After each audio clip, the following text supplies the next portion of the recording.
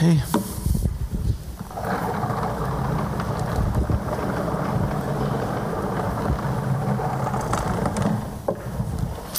It must be getting to be summer because everybody came to first service. I'm so glad you guys are here. Because Lexi doesn't, she's the only person listening to my sermons, it's never quite as inspiring for me. Let's pray before we start. Father, normally I'm preaching right from a passage, and I feel like I have your authority by just trying to re-speak your written word. And when I'm sharing vision, that's so much more relative and subjective to my understanding of your calling and leading for us as a church and how we've meted that out as elders and leaders and so on. And so I pray right now that you would help me to share well and to preach compellingly and scripturally about these things. And I pray also that you would help all who listen be able to listen with discerning hearts. And that which you would speak as the vision for this local church, I pray that it would hit with weight and they would feel a weightiness to it. And that which isn't, you'd let it pass by them very easily. Even if it's when I'm yelling the loudest. I pray that you would impart that. Pour out your Holy Spirit, Father, now and give us discernment and ability to think through and talk about where you want to take us as a church. We're here in Jesus' name. Amen. Last week I talked about that I'm really cynical about pastors' vision talks because one is that because I assume that people who listen to them are cynical about them and thinking, oh great, another sermon that's probably going to be about money or something and building something. But even more than that, I'm cynical about them because I think God is cynical about them.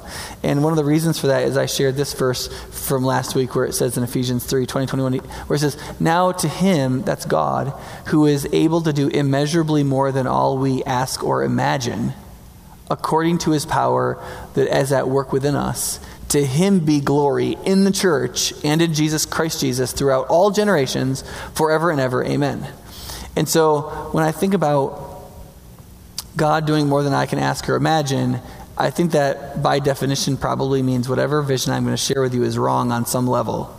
But one of the things that I am comforted by is when we look at this verse, one of the things that's very clear is that when it talks about God doing more than we could ask or imagine, he speaks about it specifically in relationship to the church. Right? Last week I shared this passage from Matthew 16 where Jesus is talking with his disciples and Jesus asks, who do you say I am? Like, what's my real identity? And Simon Peter answered, you are the Christ, the Son of the living God. And Jesus replied, blessed are you, Simon, son of Jonah, for this was not revealed to you by man, but by my Father in heaven. And I tell you that you are Peter, and on this rock I will build my church, and the gates of hell will not stand against it, will not overcome it. And it refers to my church. That is, Jesus is saying the church is unstoppable. Right? And when you put that together with the last verse, that could be fairly compelling.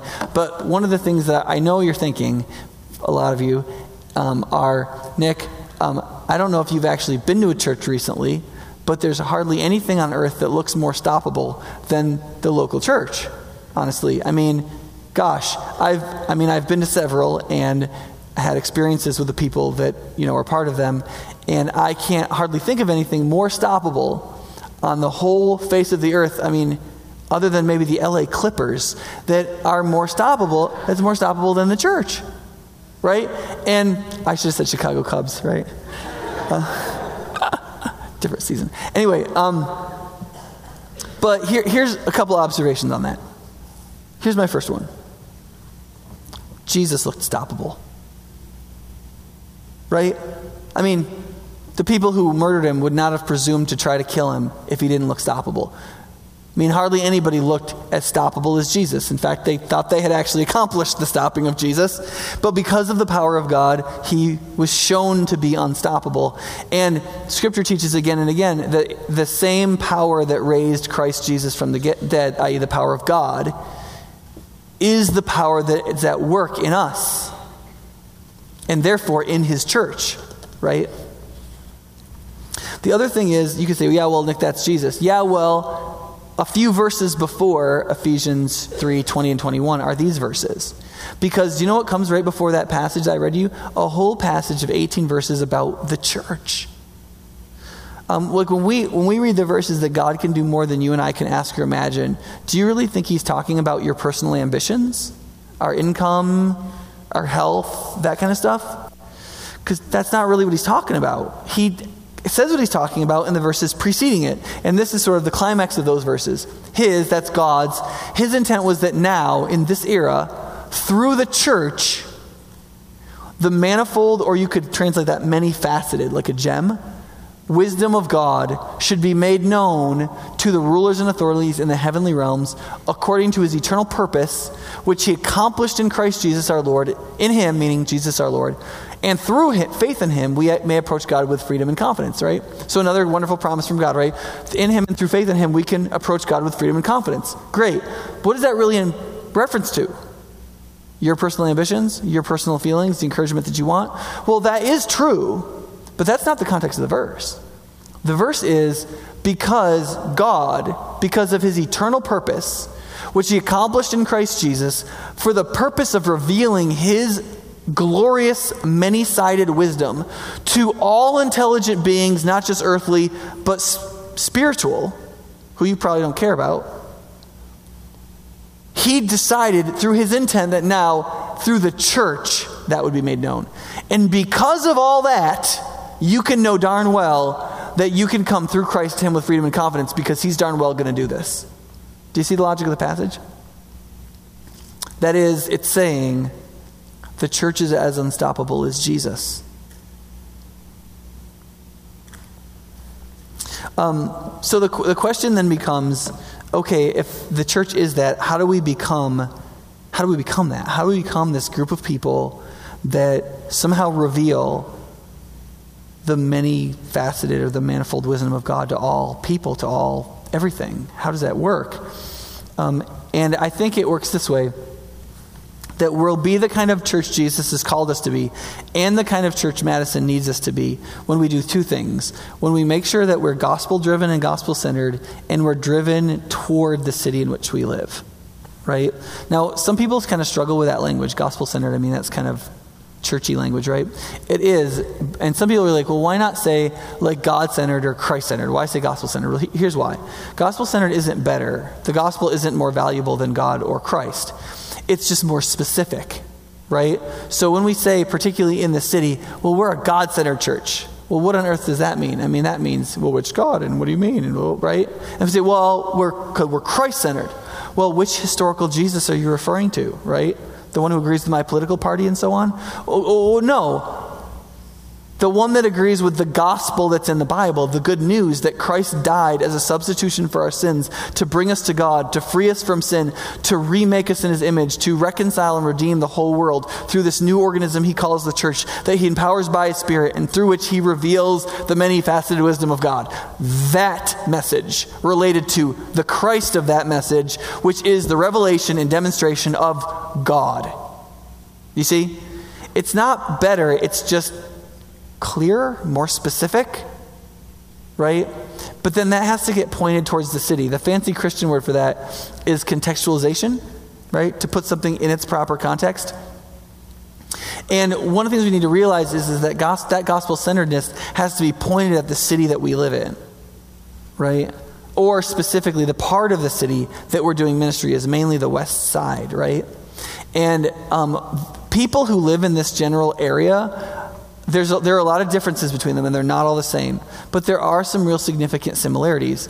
And if we want people to hear the gospel, we've got to speak in a way that they can hear it, right? We've got to use language that they understand, which means you've got to learn to describe what you believe about God in almost entirely secular language.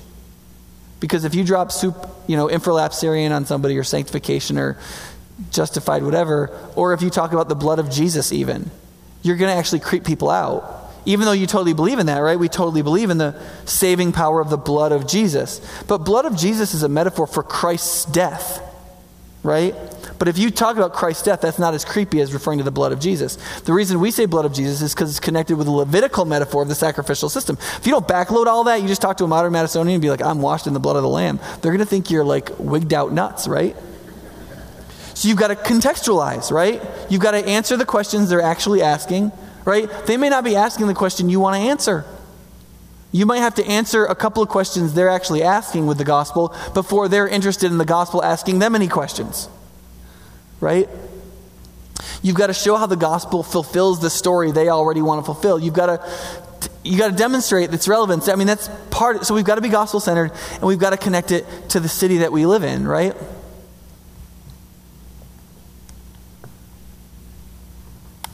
Sorry. Hey, could you move that forward for me? For some reason, it's not going. So if we recognize that, here's what I want to talk about this morning. Is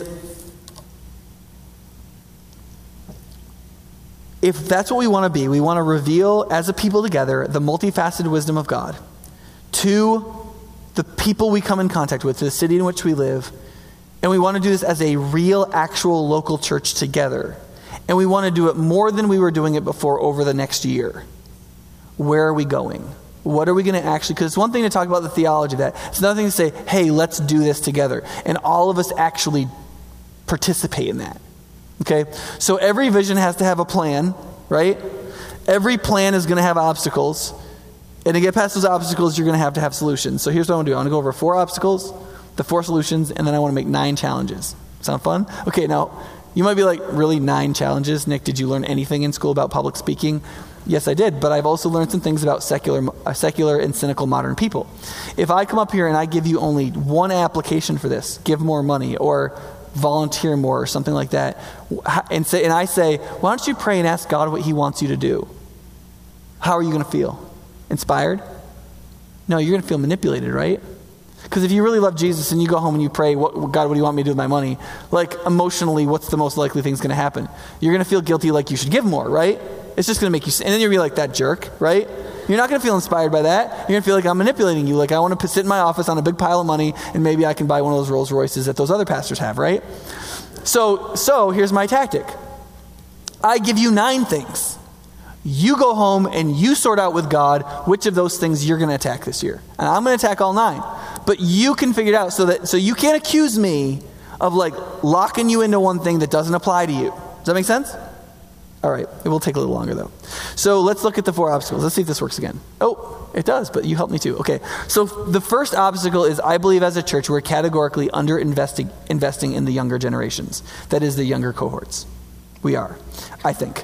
Most churches, when they have about 200 people, have a full-time youth pastor. That's one of the first things most churches hire. But we shrank to our staff and then are growing back out again. But the bottom line is, we have a full-time person for children. You have a full-time person preaching at you. We've got a full-time person doing communications. So we all know what's going on. And so I know what's going on. But what we don't have is somebody who wakes up in the morning and goes to bed at night, and when they think about Jesus, they think mainly about, how do I connect Jesus with these younger people? And the ages I have in mind are about 12 to 28. That cohort of people. Somebody who their passion is focused on that group. Now, I'm just going to leave it there because I'm going to get the solution later. But right now, we are underinvesting in those people. And I'm sorry that the solution to that is hiring somebody.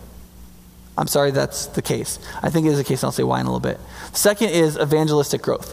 Do you know why I came to High Point, why I really wanted to come here? I mean, besides the fact that High Point was the only church in America that wanted to hire me. Right? I mean, that aside, one of the reasons I was excited to come to High Point Church is that we were this big church that was almost entirely empty. Like, I loved that and still love that about High Point Church. I mean, think about the providence of God, okay? So you might not know the history of High Point Church, but High Point Church was a big church, one of the biggest evangelical churches in Madison. And then there was some unhealthiness that kind of crept into the leadership of it, and a lot of the healthy Christians decided to go somewhere else. And so they went mostly to spiritually healthy churches and strengthened them. And those churches did more ministry in Madison, and High Point Church shrank, was humbled, broken down, squished by God, right? But in God's grace and in his providence, he allowed this church to continue rather than just wiping it off the face of the earth, which he could have very well done. But he allowed it just to get down to the very bottom where it just looked like it was going to die, and then it just sort of didn't. Right? And now, right? And then he called Pastor Lurch to come here, and he spent 2 years just doing healing. And now the church started to grow back again, and we have this big empty church, and it's awesome. Right? Now, my first Sunday, there were 325 people here. The average over the last month, before apparently the Sunday we went into summer numbers, right, was about 500 people, which is cool, right? Let me do the math. I was a social studies major. 175, right? So 175 more people in 3 years. Most medium-sized churches would be pretty happy with that, right? Right? But is that what God has called us to do? What's the real question we need to ask? How much life change has happened, and how many people have come to Jesus, right? Now, I will say this. On the first one of those, in terms of life change, I'm actually pretty excited about that. I mean, I met a lady before the first service who was like, one of the ushers invited me here, and I'm a caregiver. I'm just tired. I'm so emotionally depleted, and I came in here, and people have loved me. This is my second week. I'm so excited. I'm going to join this Bible study. I was like, awesome. I met a woman in the hallway between services. She's single mom, 5 children. Came into the office this week, wit's end, and Lisa's like, come to church. Just come to church, and your kids will love children. You can come in. And there were 5 High Point people. Like one of them latched onto each kid, carrying them through the hallway.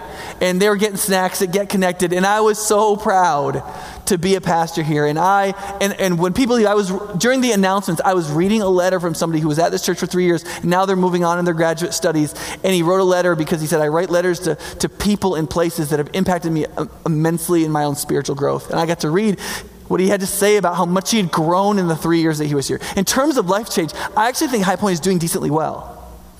But in terms of people coming to Jesus for the first time and really contextualizing in the sense of the gospel penetrating into the lives of secular people who don't go to church, guys, I don't even have to take off my shoes to count the number of people that I know have come to Jesus in the last 3 years. That bothers me. You can only change what you can't accept. It's got to bother you, right? What bothers you? There are a lot of people who would say, oh, you should just be carefree and whatever and live in nothing should bother. No, there are things that should bother. There's nothing that bothers you. You bother me. You know what I'm saying? Like, things should bother you, and that ought to bother us, right? The third is what I'll call sticky transformational community. It's really cool that in 3 years, 175 or something more people have sort of found a place. It's probably more than that because not everybody comes every week. But you know what? We are on a thoroughfare. We are this big monstrosity of a church. There have actually, sometimes we average 12 or 15 people who are new a week. And all those people are coming here looking for something, and hundreds of them have not stayed. And listen, it's one thing to talk about numbers, but every one of those numbers represents a person who walked through those doors, and they were looking for something when they came in. And for a lot of them, it wasn't necessarily Jesus. It wasn't like, I'm here looking for Jesus. Well, awesome. Let's pray or something. A lot of them came in for different reasons. They were looking for relationships. They were looking for acceptance. They were looking for somebody who would simply talk to them. They were new from out of town and they wanted to connect somewhere. There may be lots of different reasons why people came, but whatever they were looking for, they didn't find it. And I think we can't be responsible for everything everybody's looking for, but I think we can be responsible for 2 things. If people come here, they should be offered a connection with God through faith in Christ, and they should be offered with a connection with other human beings that will talk to them, love them, listen to them, and care about them. Those 2 connections, I don't think we can make any excuses for. We should offer those. And my fear is that the second of those, there are people coming here and not finding. And that bothers me. And I think to the extent to which you would know about it, it would bother you. The last one is this, and this is not the most popular of the 4, as I've shared these in other groups, but it's just what I've called the suburban anti-transformational effect. That is, every environment that any of us live in have some things about that environment that form us systematically away from Christ and towards the world. And one of the things that sociologists tell us is that the system that you live in is much more foundational for how you're formed as a person than what people say content-wise. Because when content comes in, you can be like, no, I don't believe that. You can hear it coming and you'd be like, nope. But when a system forms you, when it's structures that form you, you get convinced of stuff and you don't even really realize it's happening. And the suburbs, suburban Madison life, is a structure that forms us in certain ways that are anti-transformational, Christianly speaking. Okay? Think about it this way. Why do gangs thrive in ghettos? Why does that happen? Are young, poor black kids dumber than everybody else? Of course not, right? Why do they thrive in ghettos? Right? Because that context, that structure creates a particular sense of need, that is security and provision. Those kids don't feel secure and they don't feel provided for. What do gangs offer? Security and provision, right? They know that if you get involved in gangs, you're likely to get addicted to drugs, go to jail, get killed. They know all that. But they're in a structure in which there are two very basic human needs that they're longing to find security provision. They can't find, but they find it there, as well as affirmation, and you add a whole bunch of other things. Why? Because they find transformational community there.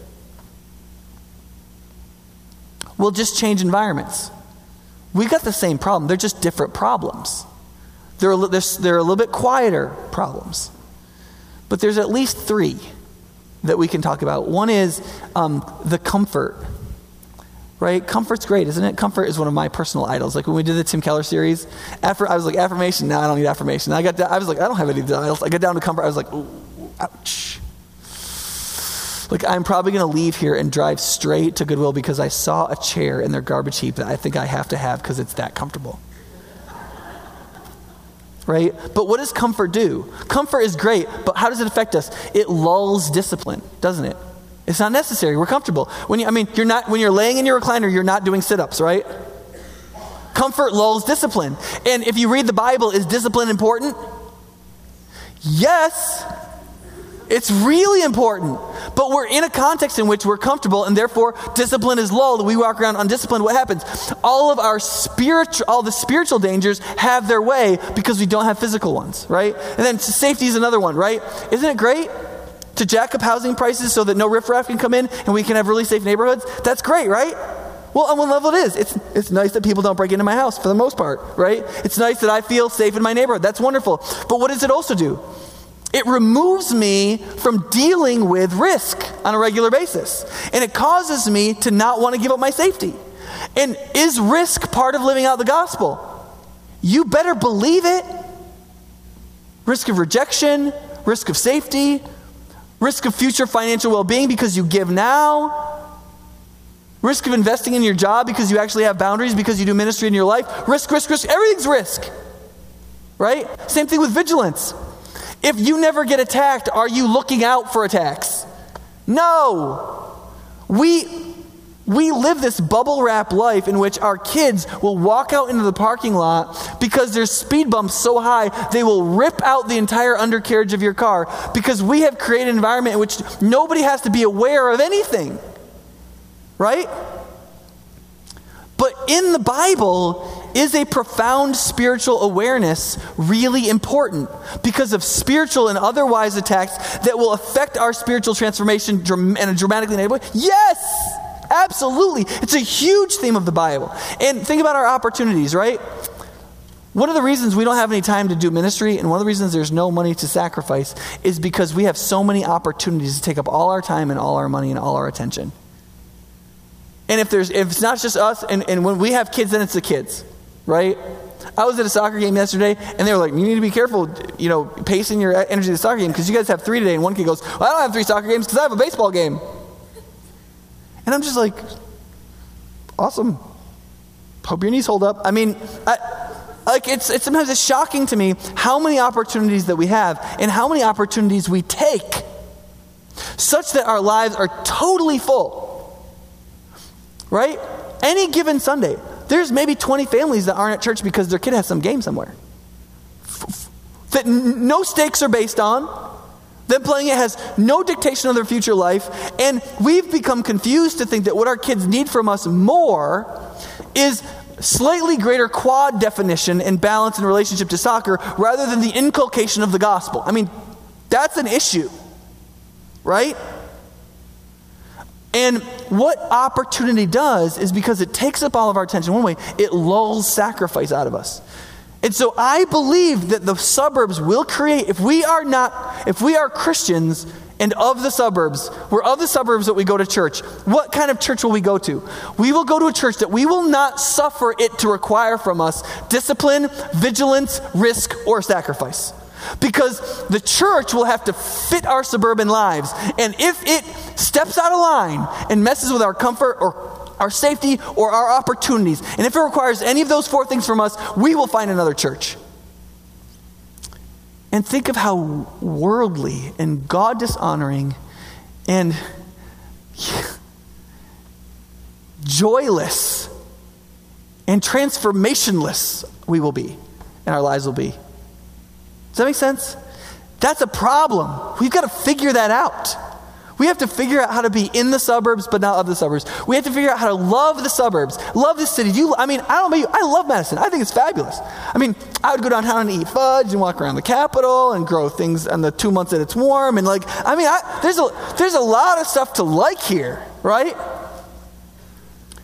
But the system will kill your heart, just like any system has the potential to do, unless you specifically focus your vigilance, your discipline, your risk, and your sacrifice specifically against the worldliness that creeps in the context you're in. And we got to figure that out. Okay, so here are 4 solutions, okay?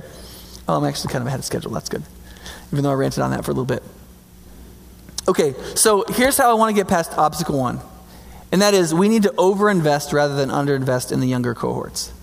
Now, what the solution to this is simply to go full-time with our youth pastor gig. Not so the youth pastor can do all the ministry, but so that they can organize and recruit people and get all of us into that ministry. Okay?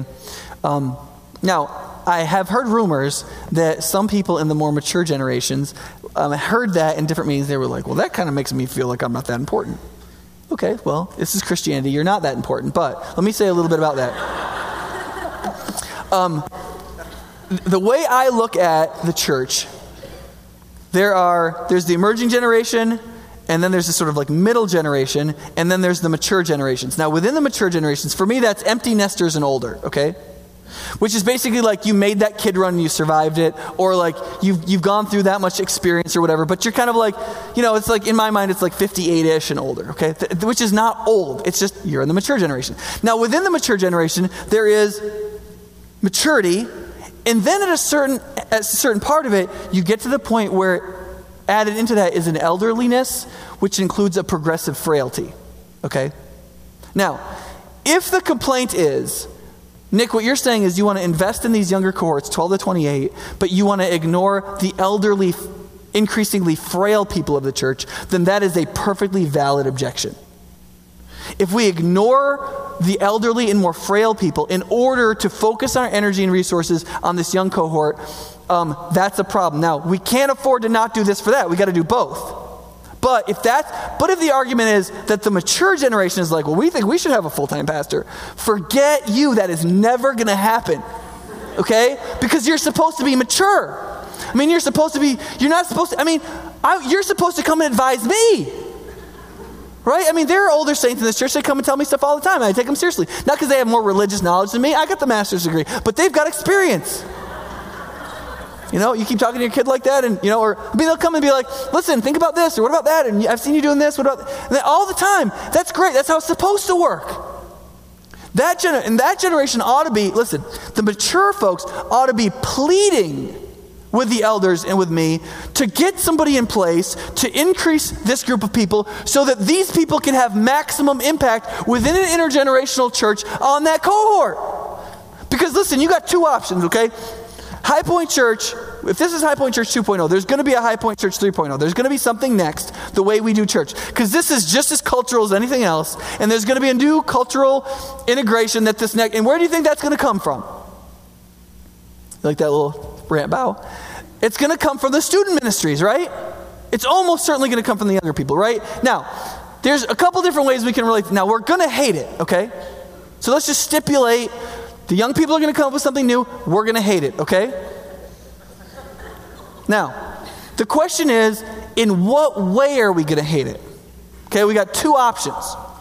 We can either actually disciple them so that they will understand the gospel and they will understand the scriptures and they will understand the fights of our lifetime and the ones previous to it. They'll understand some of that, and then living in the cultural moment they're in, they will take that discipling knowledge and they will rework it in terms of contextualization to try to reach the generation in which they're going to be that middle generation for, when they move out of the emerging generation into the sort of in-charge generation.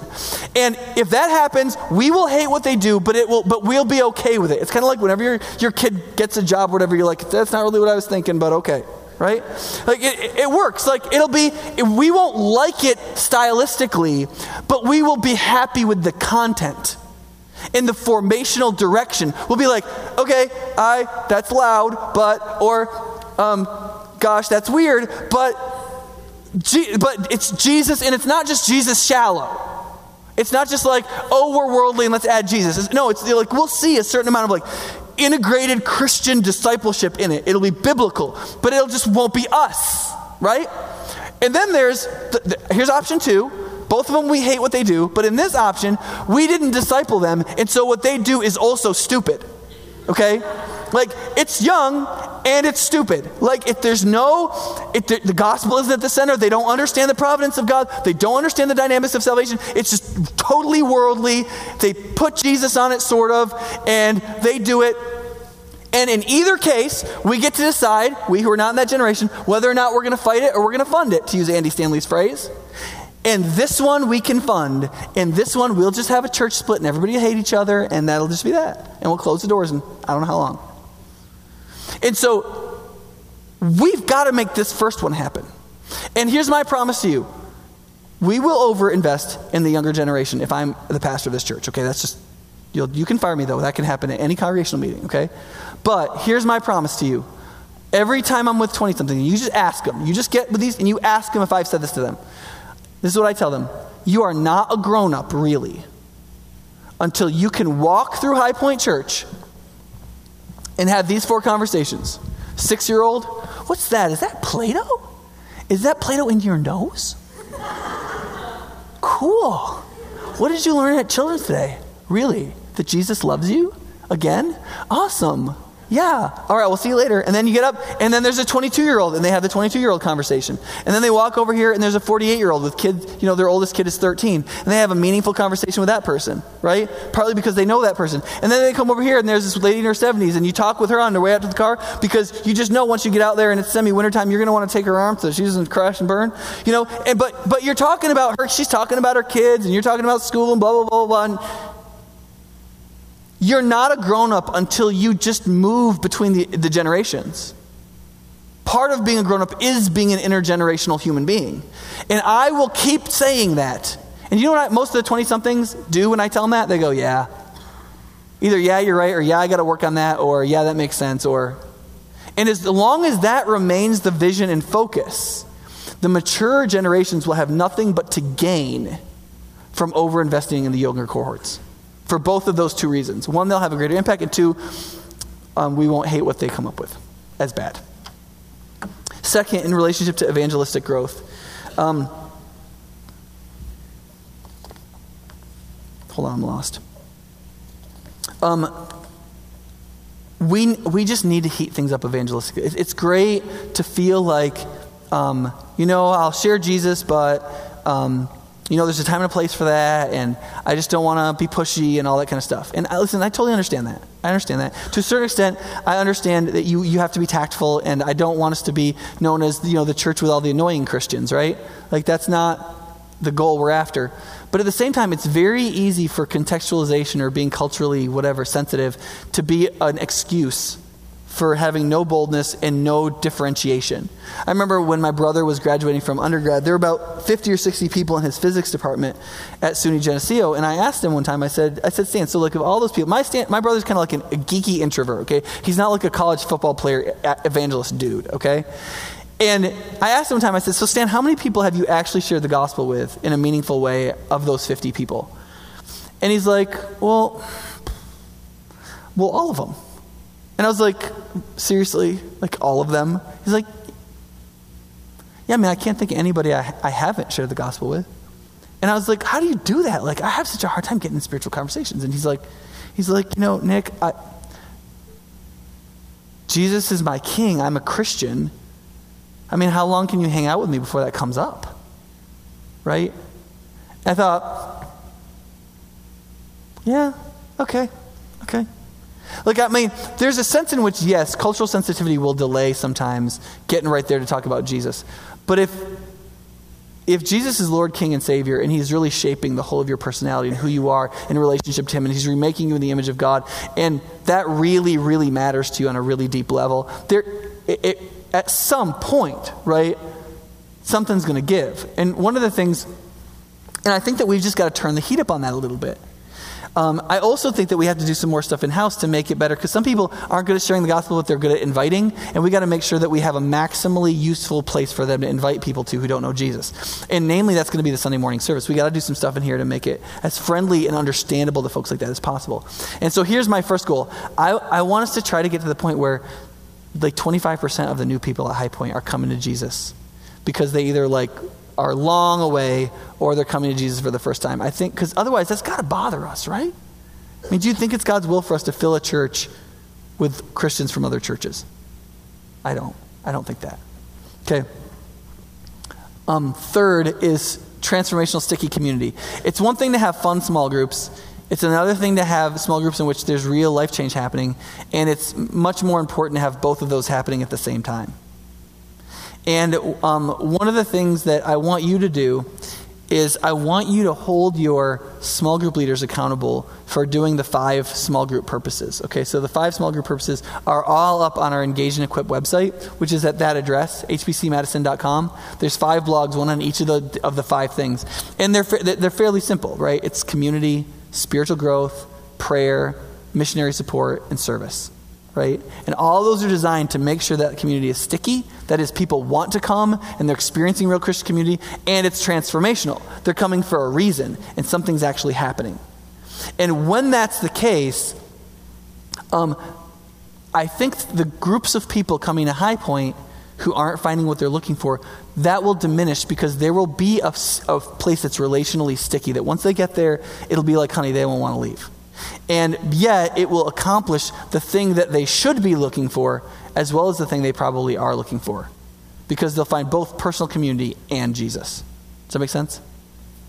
And then the last obstacle, suburban anti-transformational. There's no silver bullet for this one, but here's what I need to tell you about that, is that spiritual leadership in this kind of context, to figure out how to be a church that's in the suburbs but not of the suburbs, it takes time. I have found the work that I've been doing at High Point enormously emotionally depleting for the last year or so at least. And, between the church and the 2 schools, organizationally I have to run about $3.7 million worth of organization. Plus I preach all but 12 Sundays a year. I'm supposed to make 10 departments better. And I've got 4 kids under 10, one that's 6 months old. Right? And in a church with 500 people in attendance, it means there's 800 different adults actually coming week in and week out. And that's not including any kids or any needs they have. Plus there's walk-ins and evangelistic relationships and so on. It's just, that's not doable. And you don't want spiritual leadership from somebody who's spending most of his day answering 80 emails. You don't want that. You should have this attitude about me. What do we pay him for? I should look lazy to you. You should be like, what does he do? It's like every time he's just reading, every time I see him, or sitting with a far off look in his eye.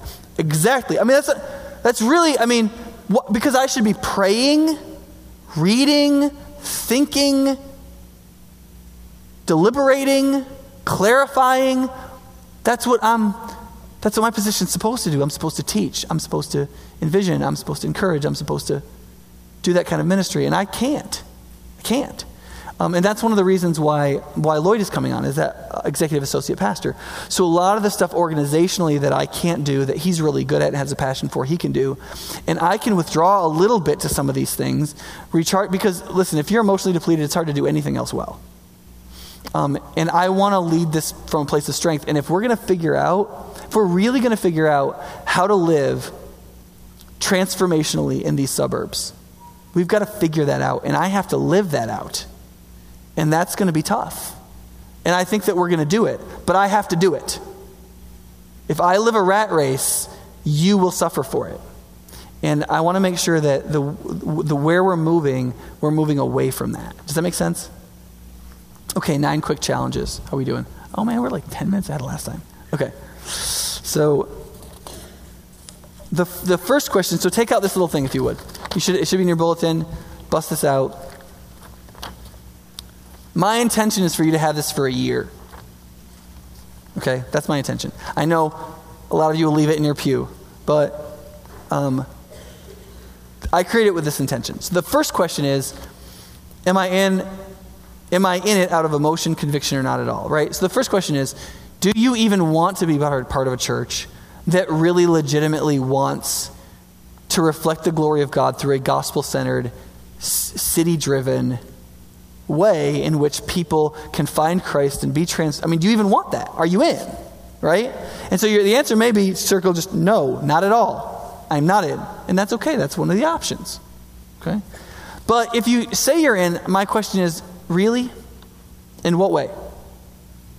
In what way? Are you in? Okay, do you know what this is? That's adrenaline. Right? Are you this in or are you this in? Are you in like an emotional rush? Are you in right this second, but a week from now you won't actually be able to be counted on to show up for the volunteer thing that you volunteered for in the children's ministry? Right? Like in what way are you in? Really? Because this is actually worse than not being in at all. Because you're self-deceived. And people will count on you that can't count on you. And if we're going to actually accomplish something, we're going to have to be kind of tough. Right? We're going to have to be able to count on each other. We're going to have to be able to trust each other. We're going to have to be working for the same goal together. And this is what we need. What John Piper calls cardiac Christianity. It's not an emotional zoom. It's a beating heart. It has some discipline to it.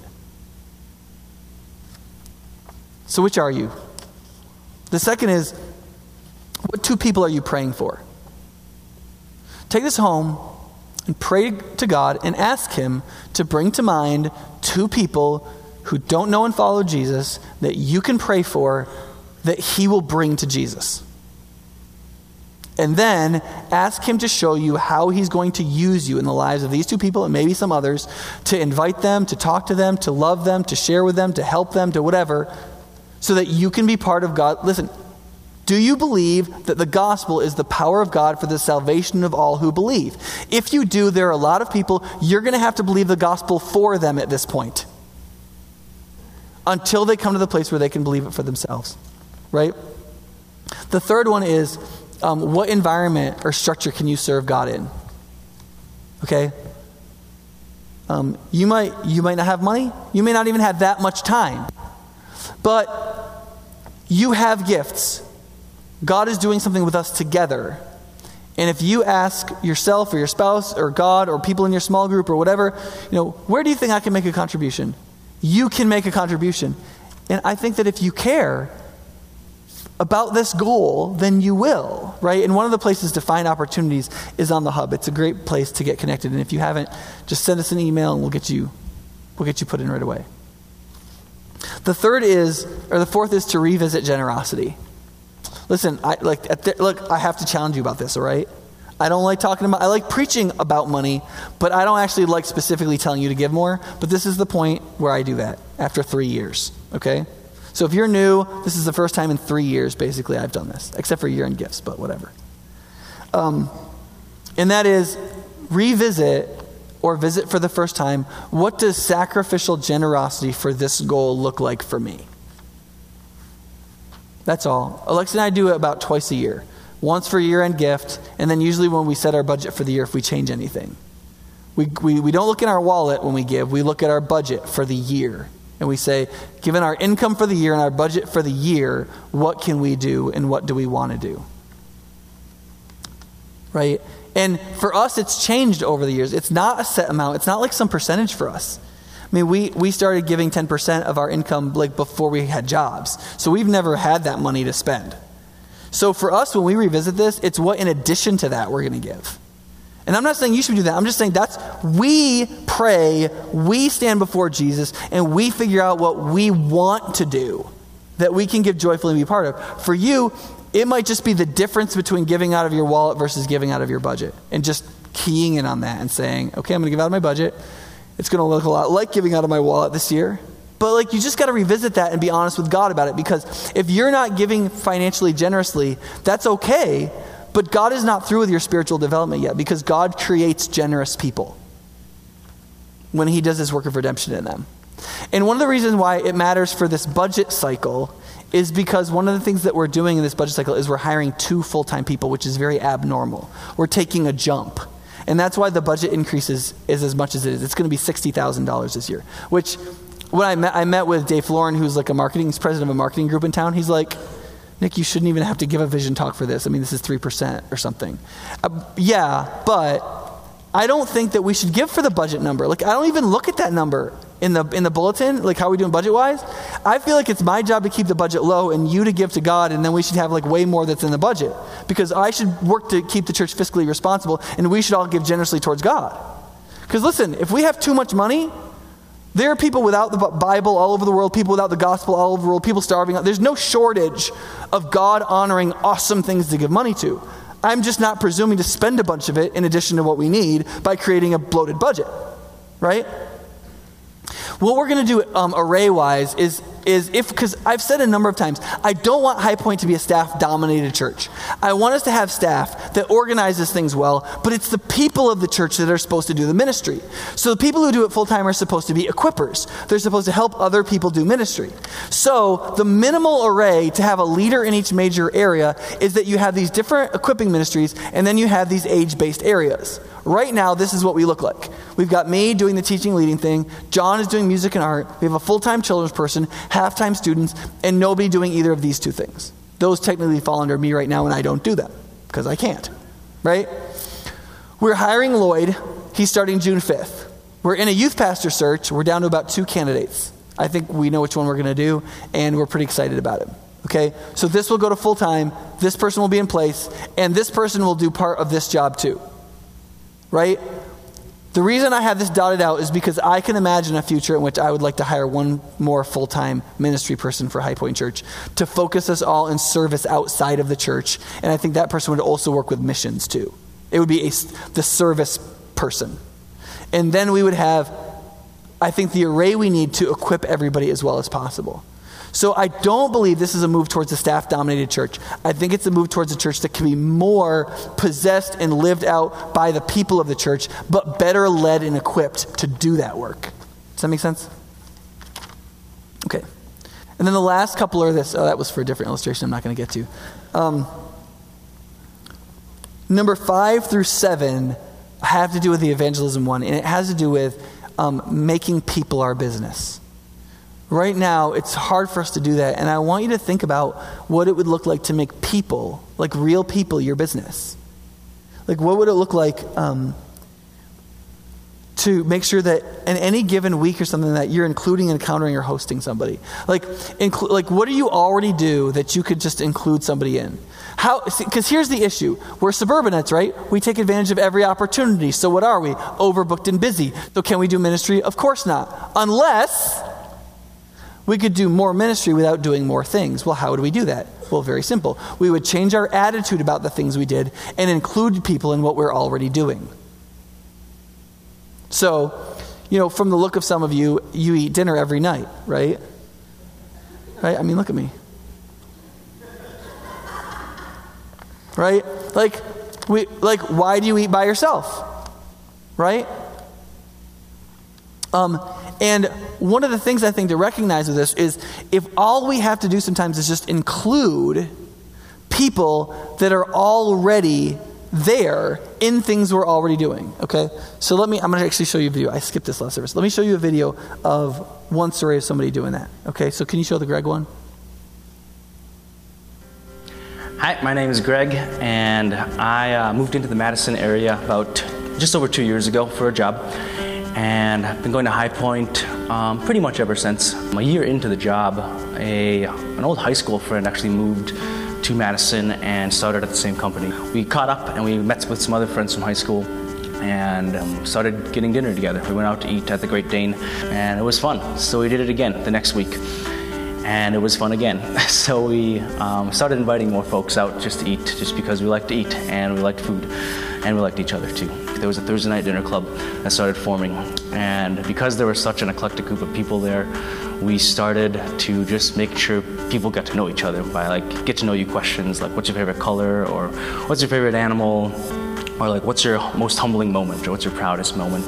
And through that, we got to see people and get to know them in a way that was just beyond what you get to know them at work. And that's when God started giving me vision for that group, that it could be a place where non-believers could interact with Christian fellowship and see what that's like. It was kind of exciting because folks, they did experience that fellowship. They did see something different in this eclectic group of people that they didn't find elsewhere, and they were excited about it. So after about 8 or 9 months of that, one of the girls in the group who had never read the Bible before, had never worshipped a higher power, she just started having more questions about what she's doing here, and more eternal mindset questions. From some of the relationships in the group at the dinner club and some other relationships at work, they really pointed her to the Bible. And eventually she just explicitly wanted to know more about Jesus and who he was and what he's about. It was really exciting to see her make an explicit commitment to Christ and to want to follow him, acknowledging how hard it's going to be, but getting plugged into a church at High Point and small groups and everything like that. That had come from an extremely, it felt like flourishing ministry in college. And then coming to a place where the community wasn't so apparent around me, I didn't see a lot of this stuff happening, and being in a work setting too where we were told not to talk about stuff like this and not to encourage spiritual growth explicitly in the work setting, to kind of see someone go that way was just like, oh, God still changes lives. He's still moving and he's still alive and he still wants to use us. I think one of the things I've really taken away from being in the workplace in the United States and just this last interaction is the ground takes a lot of tilling. It's not as fertile as a college campus, and you're just in a different environment where you don't form those relationships as quickly. But like 9-10 months of getting to know this group and seeing one person change was definitely worth it. But it's a long haul kind of thing where it takes a lot of planting and a lot of sowing and a lot of watering. And God does give the increase, though.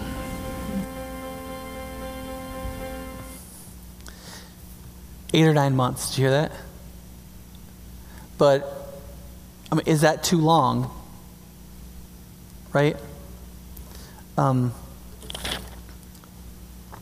thing you can, number 6, how do you include people in the pattern and rhythm of your life? Right? So, Greg created this thing, like he included people in something, but some of the stuff is don't do something new, include people in the pattern that you're doing already. So for example, on Tuesday nights we have intern night, which is like more than half not interns, right?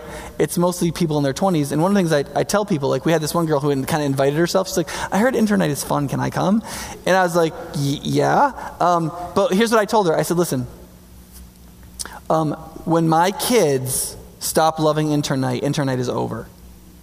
So when you come, listen to them and talk with them as part of the night. Include them. Otherwise, because our fear, Lexi's and my fear was, it's just another night when people are there and it's not family time and they're, blah, blah.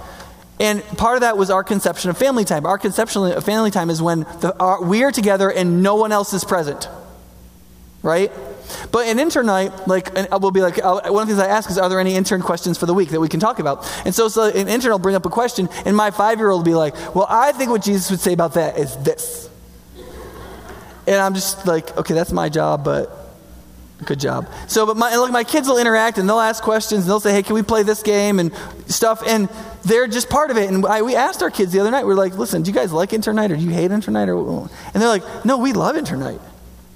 They don't have a sense of like not spending time alone with daddy at all. For that, I mean, they would like to spend more time with daddy, but they wouldn't trade intern night for it. Right?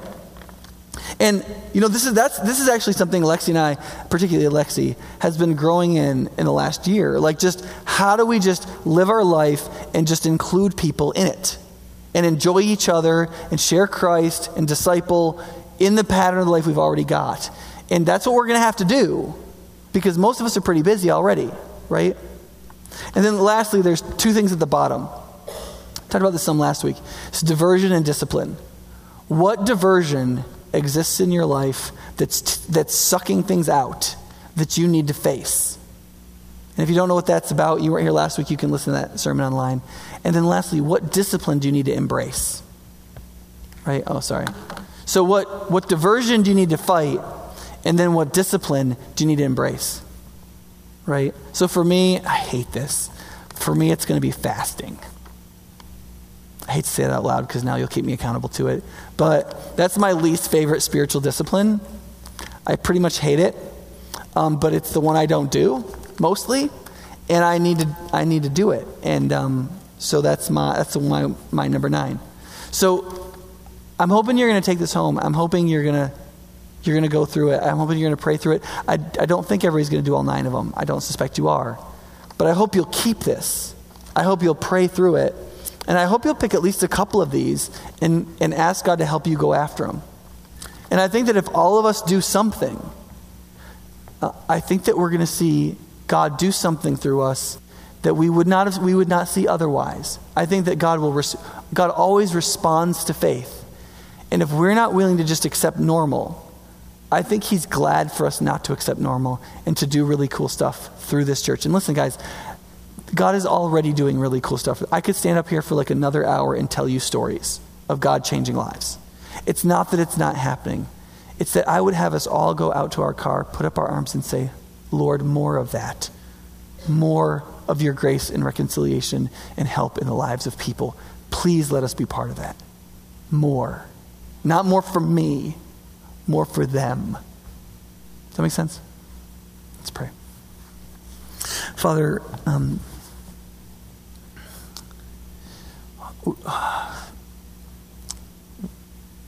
we want so much to just not do. We don't want to do normal. We don't want to do fanatic noses ground into the dust out of self-righteousness either. We want to be and live the truth about Christ. We want to love and figure out how to do that. We want to be part of your mission. We want to see people redeemed and reconciled. We want people to see you through what you are now accomplishing through your intention in the church, through Christ, to reveal your great beauty and your great wisdom and your great truth to all persons and beings in the universe. And we pray that this local church would be a church that reveals that rather than conceals that. Help us have that identity and lead us into that, Father. We pray in Jesus' name. Amen. Would you please stand with us as we sing our last